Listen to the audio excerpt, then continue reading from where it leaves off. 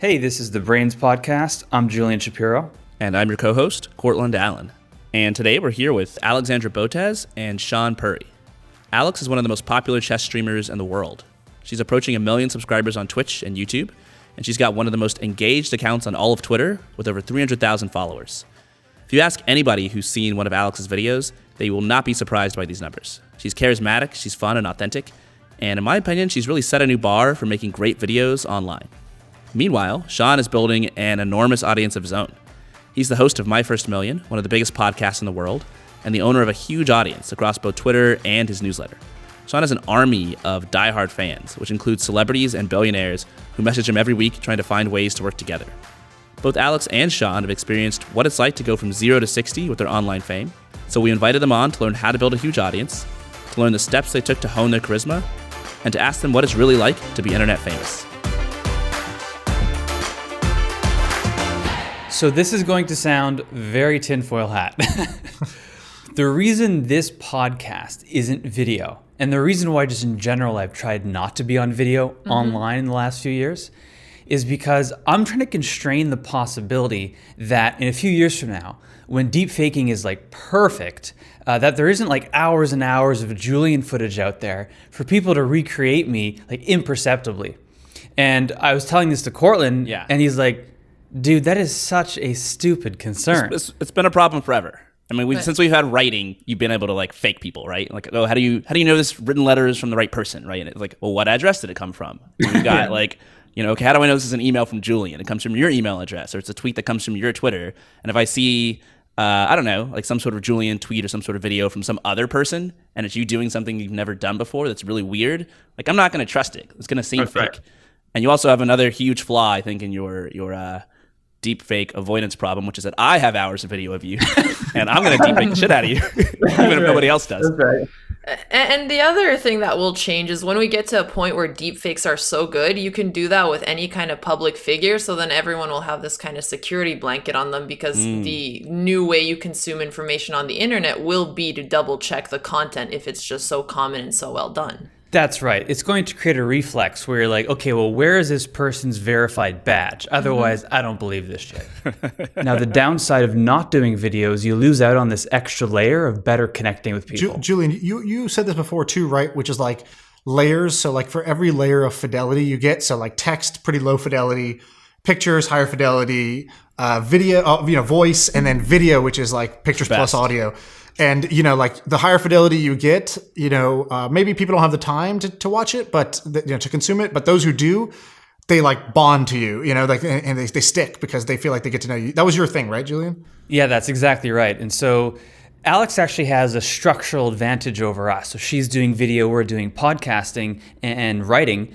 And with Alex, it's like a friend in your living room, like while you're working all day, she's in the background on video. And it's much higher empathy building. And that's actually a really good segue to what makes Alex so charismatic. So my assessment, Alex, you can tell me if I'm right, is that you're shamelessly authentic. So like the person you are at home with your friends is the same person you are when you're streaming, which is super rare. And then the X factor on top of that is that you're very cool. Like you're fun, you're witty, you're positive energy. You're just somebody we want to be around. I don't think my ego can handle much more of this. You're going to have to slow down a little bit. I'm not used to this. Let me say this. So I didn't know who the heck you were before this. Not to butter you up more, but within the first 5 minutes, I was like, oh, this person's kind of like in the top 1% of like, I don't know, likability.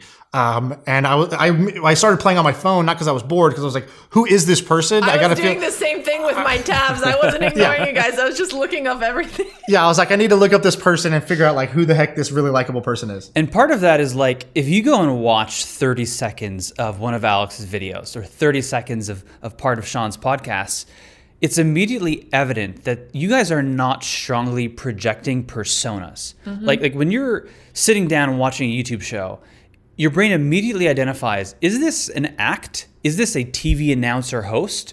Or is this a real person being a real person and they don't even realize the camera's there? And if your brain can attach onto the latter, you believe them more. You have more affinity for them. Everything's more real and authentic. I think the authenticity is very true, Julian, because that is something very unique to Twitch. It's the hardest content platform to fake because you're not doing a pre-recorded thing. You're just live for hours. So, and you're live for hours every single day. If you're going to put on a persona, you're going to be exhausted. So I think that is something very unique to Twitch. And then when you start exporting that content to other platforms, you're just trying to get the best moments of when you were live. And if you were to record someone 24 hours a day, there's a lot of things that are really interesting and also authentic, which I think that intersection of things do well on the internet. Because sometimes you'll see a vlog and you're like, be like, oh, I don't believe it. But when you know it's also true and real, those are the ones that do extremely well. That's why a lot of people don't connect with Twitch, because when you go to Twitch, you actually don't really go for entertainment truly. You go for connection. And so it's kind of like a misnomer. People don't really fully understand that. But that's actually a great point. Yeah, the people who use it all the time, they use it 20 hours a week. It's not because it's Netflix. It's not because it's super entertaining, because it's not, right? You go in, there's long lulls and stuff like that. But they connect with the other people in the community or the streamer themselves. And so the other thing about Twitch was not just this live and unedited, but it's pretty raw. Like, you're in your bedroom. You're not on a set. You're not, in a cool place taking Instagram photos. You're in your bedroom, in your chair, in your pajamas, playing video games. And so that's a very different environment. I think they call it parasocial relationships, which basically means the people watching you feel like they know every part of you, and they actually kind of do. Yep. And you know nothing about them. So when you see them in person, they're like, oh my God. And you're like, oh, dude, you're a stranger to me at the moment. Let's slow down that little, let's not kiss right now because we're not there. But I understand why you might think that, because you've spent hours with me and you've seen me and all these things. And to me, you're a username that I don't know as well. Yeah. And you kind of have to draw a line in the sand for yourself at some point. If you're getting so famous that it's actually making your life worse, where is that line? For me with Indie Hackers, I'm not that famous. People don't recognize me on the street. Maybe a couple times a month, I would get a nice email from somebody who said hey, I'm going to be in SF next Wednesday. I would love to grab coffee and shoot the shit on startup ideas. And I would always just say yes to that because I thought it was super flattering. Whereas if you're Jeff Bezos, you're definitely not saying yes to this kind of stuff. That guy can't leave his house without bodyguards. Or if you're Alex and you're pushing 1 million subscribers on Twitch, you're probably thinking completely differently. You might be asking yourself, how many stalkers a year is too many stalkers? I had one last year and that was manageable, but this year I've got 3 and let's cross on a line. Probably 1 stalker is too much, if I'm being honest. Luckily, I haven't had that happen. I have had, some very intense messages with people convinced that they know me better than I know myself. Those were kind of weird, but that's a good question. How do you know that you've become too famous? And I don't know how I would answer that. I think it would be when it starts to really impede your general day-to-day life and you feel like you can't do normal things, which it hasn't for me. I mean, I do get recognized, but people are usually pretty chill. I'll be checking something out with a mask and they'll be like, you're really good at chess. And I was like, wow, okay, this is just very nice. Thank you so much. It has been okay so far, but I don't know what would happen for people who are much bigger. And I think as you start building a following online, you start to think about it. So I actually think that the future Brad Pitts are mostly going to come out of content creations like YouTube and Twitch and Twitter and whatever, and book writing, because if you actually look at how much people care about a celebrity, it's not that much unless you're a young super fan, a preteen super fan of BTS or something. But if you think about how much do people like Brad Pitt, it's not that much. They might be attracted to him, they like his movies. But if you compare Brad Pitt to Tim Ferriss, it's a completely different level. With Tim, he has both volume and that high affinity we were talking about. And that's a much deeper connection. And I'm not even sure people realize just how huge Tim Ferriss is relative to Brad Pitt. The implication of all this is basically, if we just keep doing what we're doing... Are we all going to have stalkers? Is Sean going to get kidnapped? I feel like Sean could beat up his kidnapper. Yeah, I was gonna say, I'm trying to look like a pretty mean-looking dude so that people don't... Sean's going to kidnap his fans. Yeah. Tim Ferriss actually has a blog post on something pretty close to this. So in it, he's talking about how he once arrived in a foreign country. He lands in the airport and he sees the driver holding up a sign with his name on it. And he gets in the car with the driver, and the driver says, good morning, Mr. Ferriss. And Tim freaks out because the name on the sign was a pseudonym Tim was using. And so somehow the driver knows the real name behind the pseudonym. And this is a country where no one knows who Tim Ferriss is. This is years ago.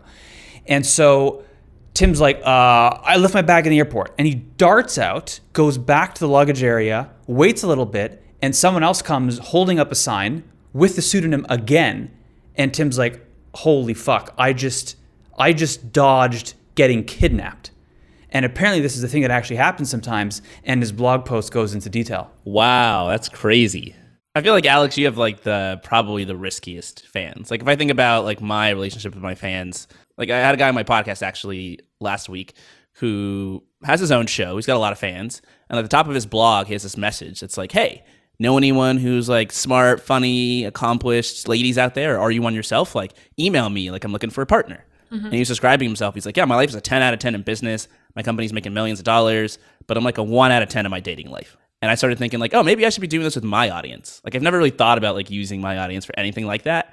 But my concern is mostly about like getting Me Too'd. Like there are all these creepy Silicon Valley dudes, like these investors who like can't keep their, like, they can't refrain from hitting on like every girl who like wants to like raise money from them. And like, that's not me. Like I don't want my face plastered on that wall.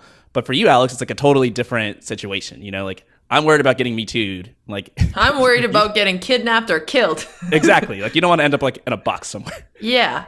That's the thing about it for me is, I mean, I don't even know how many people know of us or things like that. I know we get recognized sometimes in Austin, and that's cool. And I don't mind that at all. The thing that concerns me is it only takes one crazy person to ruin everything.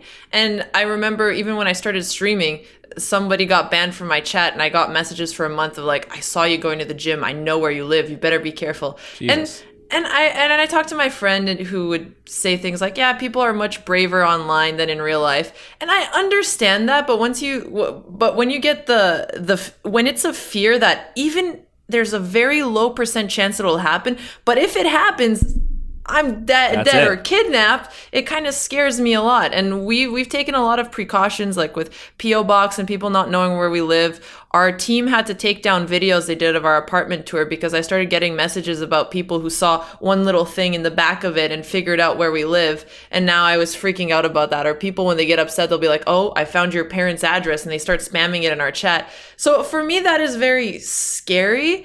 And again, it would only take one person to act on this to change my life in a very negative way. And that's a very scary thing that I think about a lot. And I'm always trying to take precautions.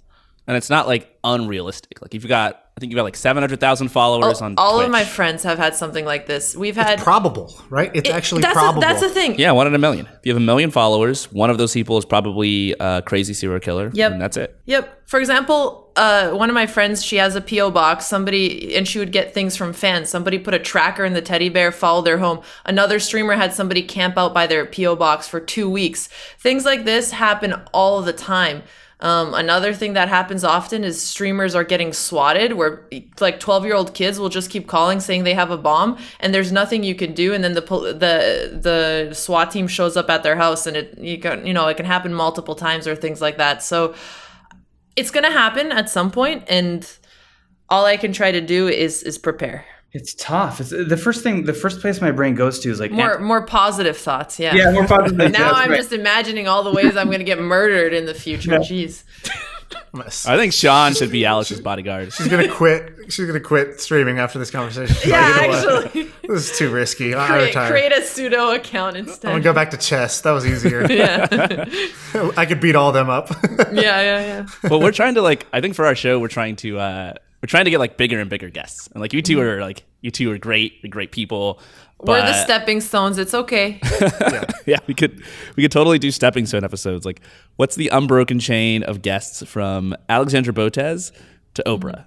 Like after this, we go to Mr. Beast and we're like, hey, Mr. Beast, we had Alex on the show. Like, you should join us. And then he comes on, and then we go to the CEO of Google and we're like, hey, we had your biggest streamer on the show. Like, it reminds me of trading the paperclip for the house. Right. Yes. Yeah, exactly. And like this time next year, we got like Vladimir Putin in a room talking to Jerry Seinfeld somehow. Yeah. Like I'll tell you, there's a meeting I saw on the calendar for the real execs at Twitch. I'm not really on the.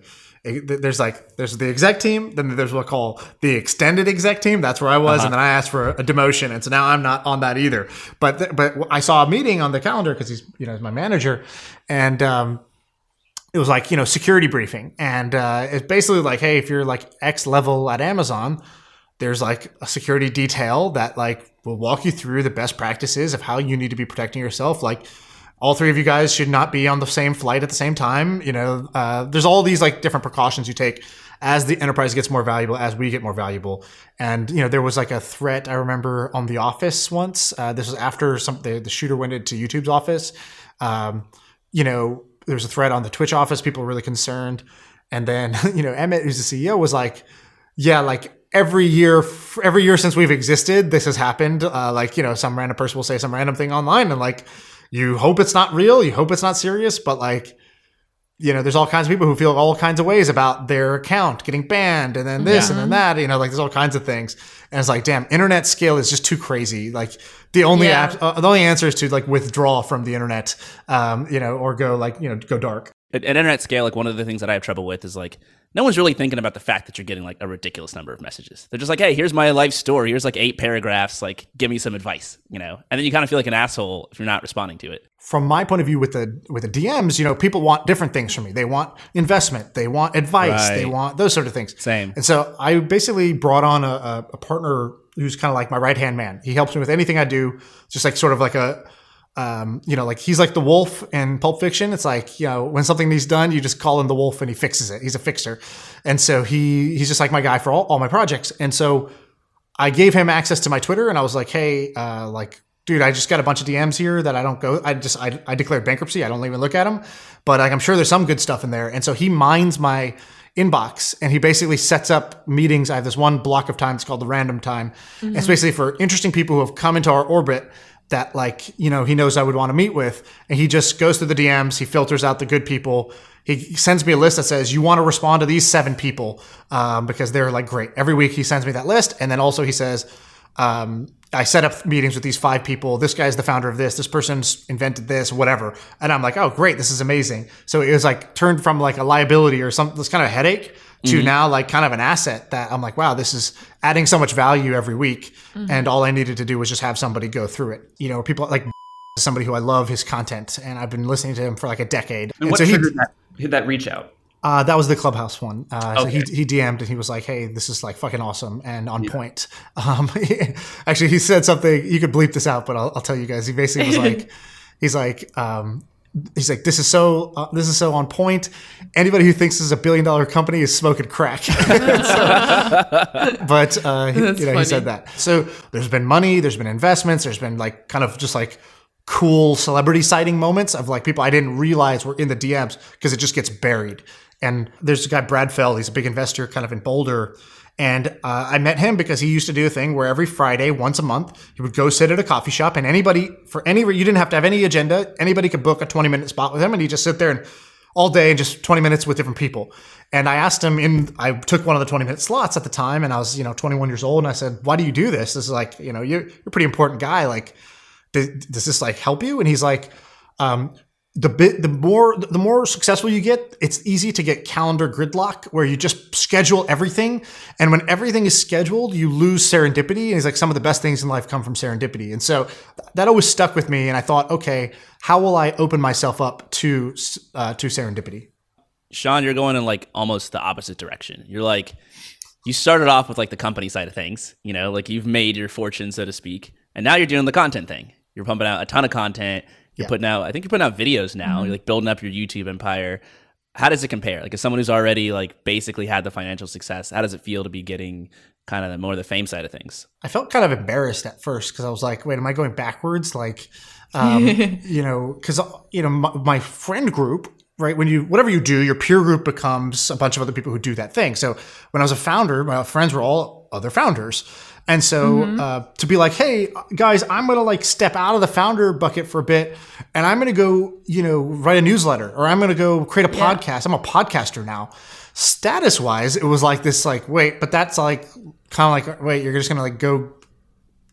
What? That's what I felt like also when our company failed and our investors were like, what are you doing going to Twitch? Just go work at a company in a space that you want to start one in the future. Like, really? Right. Are you trying to be a Twitch streamer? And I was so embarrassed. I moved from Silicon Valley to the other side of the USA to New York because I didn't want to hear that. I was so ashamed Oh Yeah, man. so same. I felt like a little bit silly, but like, you know, that's nothing. There's no reason not to do it. I just did it anyways. Sean, you're like you're one of the only people I know who can be complaining about something and you sound happy about it, which is super cool. Like no one. While he talks, when he doesn't talk, he seems a bit intimidated. Very focused in that my Yeah, yeah. resting intimidation face. Exactly. I went to this Tony Robbins event once, and Tony Robbins. Have any of you guys ever been to a Tony Robbins No, event? never been. No, but I actually want to go to one, and I used to be embarrassed to admit that because people are like, "Oh, it's just mumbo jumbo," but he's so freaking charismatic, and he has made a career out of his charisma. I want to see what that's like in person, and I want to see the people who are in. I want to see his audience in person. That's what I want to see. Me too. Okay, so I was in the exact same boat as you. Watched a few YouTube videos. I was like, okay, this it makes sense. I like it. It's good. It's good information. You can't really argue against any of this. It's kind of just truisms. Yeah. Yep. And he's popular, and I kind of was curious in the same way. Like, I'd love to see this guy in person. I've heard these events are crazy, and people say it's kind of like a cult thing, but that doesn't turn me away. Actually, I want to see what that's like. I want to see the audience and who are these people. So I went, and two things happened. First is I was amazed. I didn't really do any research going in, so I didn't understand the format of this fucking thing. So basically, he starts at 8 a.m. and he stops at midnight the first night. And there's there's no let's all stop and go get dinner or whatever. And he says it in the first thing. He's like, look, go do what you got to do. You got to go to the bathroom, go get food, do whatever you got to do. But we're rocking and rolling here. And he's like, you'll be amazed. Most people can't sit through a 2-hour movie, but this is going to be 15 hours of self-development, which is you would think that's impossible, but watch what happens. And I just saw this guy. The auditorium was 5,000 people the first time I went, with a separate auditorium of 2,000 people who couldn't make it into the main one. So they bought this side hall where you could go to and watch him on video. Wow. And just participate while he's in the other room. And so I was like, this guy had a crowd of 5,000 people in the palm of his hand for 15 hours straight. And I was amazed. And I was talking to this guy. This guy's looking at me, and he saw me have this dumb smile on my face. I was just loving it. And he's like, first time? And I was like, yeah, your first time? You come here often? And he's like, yeah, I've actually been to 5 of his events. And in my head, I was like, oh, this was one of those things where you get addicted to the medicine instead of the medicine solving. You're just drinking Robitussin every day type of thing. So I was like, why would you go to 5 of these? And he's like, oh, he's like, you like sports? I was like, yeah. He's like, Michael Jordan's retired now. And he's like, but when Michael Jordan came to town, it was always worth the price of admission. And he goes, this guy right here is the Michael Jordan of public speaking. And I just want to see him before he retires. Right. And I take every opportunity I can. I was like, oh, wow, that's kind of You amazing. just That's a sold great way me of on putting it. booking the next time he has a conference, by the way. Yeah. I wanted nothing to do with Tony Robbins until I heard the story. Dude, I turned into one of his cult members. The next year, I was telling my friends, I was like, hey guys, this is kind of a transformative experience. And when I came back, they were like, dude, you act like you have electricity running through your body. Why are you so high energy right now? Right. And I was like, dude, it's so simple. I went to this event. My life changed. I'm better now. What made him I'm so a better good? person. What was the thing that Okay, so what makes him so good? So first, the guy's a fucking giant, and so there's literally a body, whatever 97% of communication is body language. The guy looks like Zeus.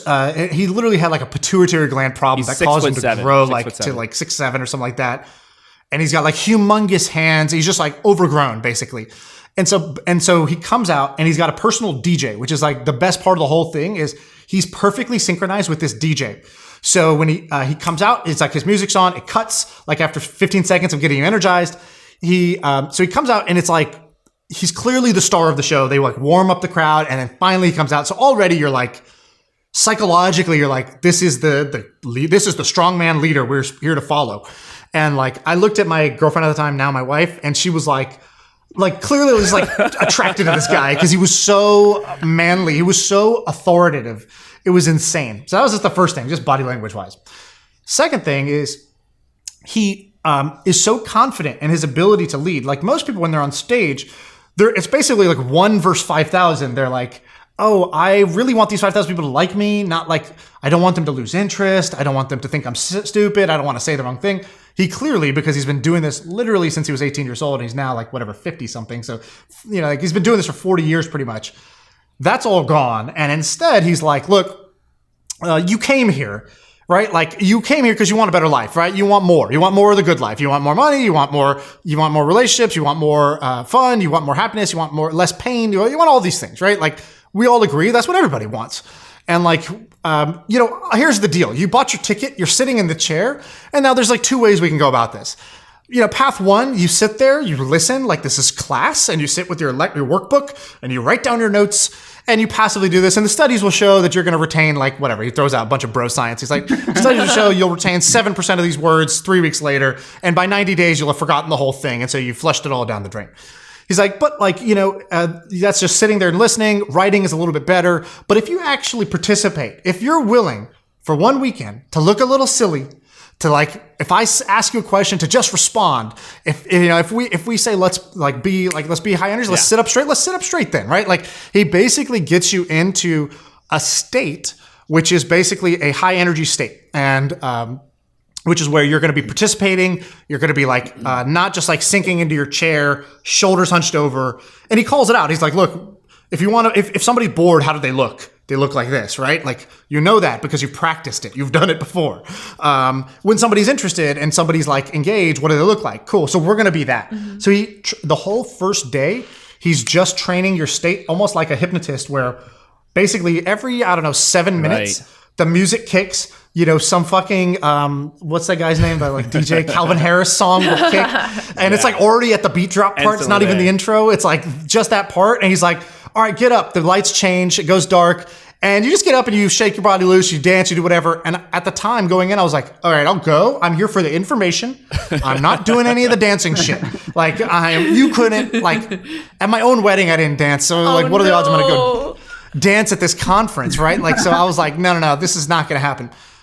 And sure enough, like an hour in, I'm fucking dancing on my chair because I'm like, look, it's more fun if I do it this way. I don't know any of these people anyways. He kind of sets the environment up where he's like, you're sort of the lame duck if you don't do it versus if you do.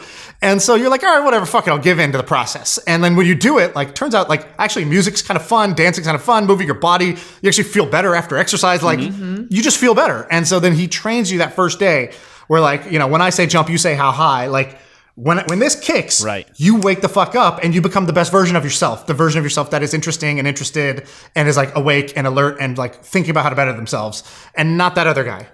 There's a lot of research on like this when you get a large crowd of people together and you get them to like move rhythmically together, it bonds everyone together, and it's like this kind of, it's like why all militaries do these drills. I grew up very religious. Like every church has people like sing and dance together. It like just does something that transforms you. Mm-hmm. And I think Julian made this point earlier about how you have a certain level of affinity via text, and then like a little bit more with audio and a little bit more with video. But then like the highest level is like in person, people see you, and it's just something about like being there in person where you can captivate people on like a whole new level. And I've had a lot of experience with this where, like for example, my ex-girlfriend grew up in a cult in like the middle of San Francisco. Like both of her parents were mega hippies, and like they just were part of a cult, and everybody in this cult thought they were going to live forever, and their like leader was this guy from India who was like super chilled out, and there are all these cool videos of them in the 70s just like smoking weed in Golden Gate Park, and this guy had everybody in the palm of his hand just telling them stories about how they're going to live together forever and all the things that he had seen, and like you could see in their eyes like they've never been transfixed by anyone as much as they have by this guy. Like there's like nothing he can say that's ever wrong, and I think if you get into that state, like it's hard to not abuse it. The interesting thing about this for me, and I think what we were initially talking about on the podcast, is people who are so charismatic, how much of it was trainable versus things that they were, naturally good at. For example, you mentioned how Tony Robbins is 6'7". How much of it can be learned and actually applied to people who are trying to get better at content? Right. Have you done any sort of reverse engineering, Alex? Have you like studied others who were very entertaining? I started doing that recently, where now I'm starting to consume the best YouTubers to see what they do well. So I'll go through consuming like Mr. Beast's video. What did he do? David Dobrik. What did he do? Casey Neistat. What did he do? And then listening to a lot of other people who also do podcasts. Naval, why is he so charismatic? I listened to a lot of Tony Robbins before, or Gary Vaynerchuk, people who have this. And the weird thing is it feels so unique to each individual that it's really hard to apply it to yourselves, because you basically have to amplify whatever you're good at and go really deep on that. Yeah. So part of it is looking at people who are charismatic in similar ways that you are charismatic, and then trying to go deeper. One of the things that I found helpful is to talk to your audience about what they like about you. And there'll be certain words that come up like all the time. Like I get optimistic and positive a lot. And like I consider myself kind of a pessimist some of the time. So I'm like, oh, like people think I'm optimistic because I'm always telling them they can do it, they can start a company, etc. And so like if it's hard for you, if you're kind of like a perfectionist like I am, where it's really easy for you to spot the flaws and you're always like, how do I remove the flaws? How do I get worse or how to get better? Your fans are probably the opposite. They probably see what's good in you and they can just tell you exactly what you should lean into. I think you can practice your way into like the top 10%, maybe not the top 0.1%, right? Like that might be where you need, it's like the NBA. It's like, no, you needed natural athleticism on top of the skill in order to get to the top 0.1%. But for most people, getting into the top 10% would be like a life change, and so that's why like I recommend a bunch of like tools and tactics. If you break down charisma into a bunch of things, there's a combination of, your look and your body language. Then there's your ability to tell stories.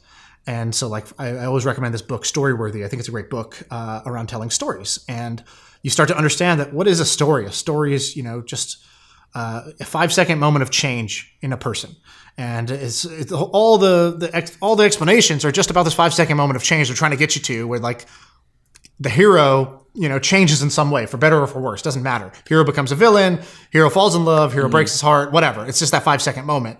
And like, in order to make the story interesting, you need stakes. So the hero has to have something on the line, and you need an obstacle, and you need, so there's these elements, and you get good at like architecting stories.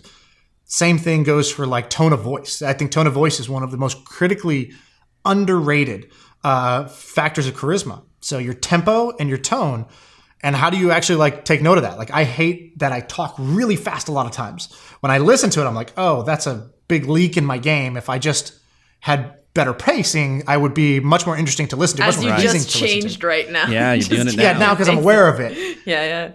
But like I saw this video of the guy who was the Wolf of Wall Street, like the real Wolf, not Leonardo DiCaprio. And he has these YouTube videos about sales. And I've watched a ton of this guy's videos because he's actually really good at sales. And, that's how he became the Wolf. And he talks about like the 3 tones that you can use when you're like asking a question. And he says like talking is very much like singing. I can be like, if I want to engender trust, I can get real slow and I can take it down, right? Like that's basically saying I'm coming to you with the goods. I can go up, and that can, and so you realize, wow, I don't consciously do any of these things, but if I did, maybe I would be able to be a better communicator. And so anyways, I think between storytelling, tone, body language, all these pieces can be taught and refined. And what I'd like to do actually is like put together the resources to do that now that I say it out loud, because the way I've learned this has been so sporadic. That I've hunted so for these helpful. videos. Yeah. And like, if I just put together a playlist that's like, hey, here's what I think are the best ones. I think that might help a lot of people. Maybe I'll do that. Yeah, please do, Sean. Yeah, I would watch for sure. And I also have some notes about the skill stacking in the book you mentioned, Sean, but I still have the note. By the way, your notes are like, do you always write in a rainbow shape, like a serial killer or what? It's because I already had the I Love Cortland, so I have to work around it, All right, you can find our guests' social accounts and the show notes for this episode. Today we had Alexandra Botez, that's Botez, and Shaan Puri, that's Shaanpuri.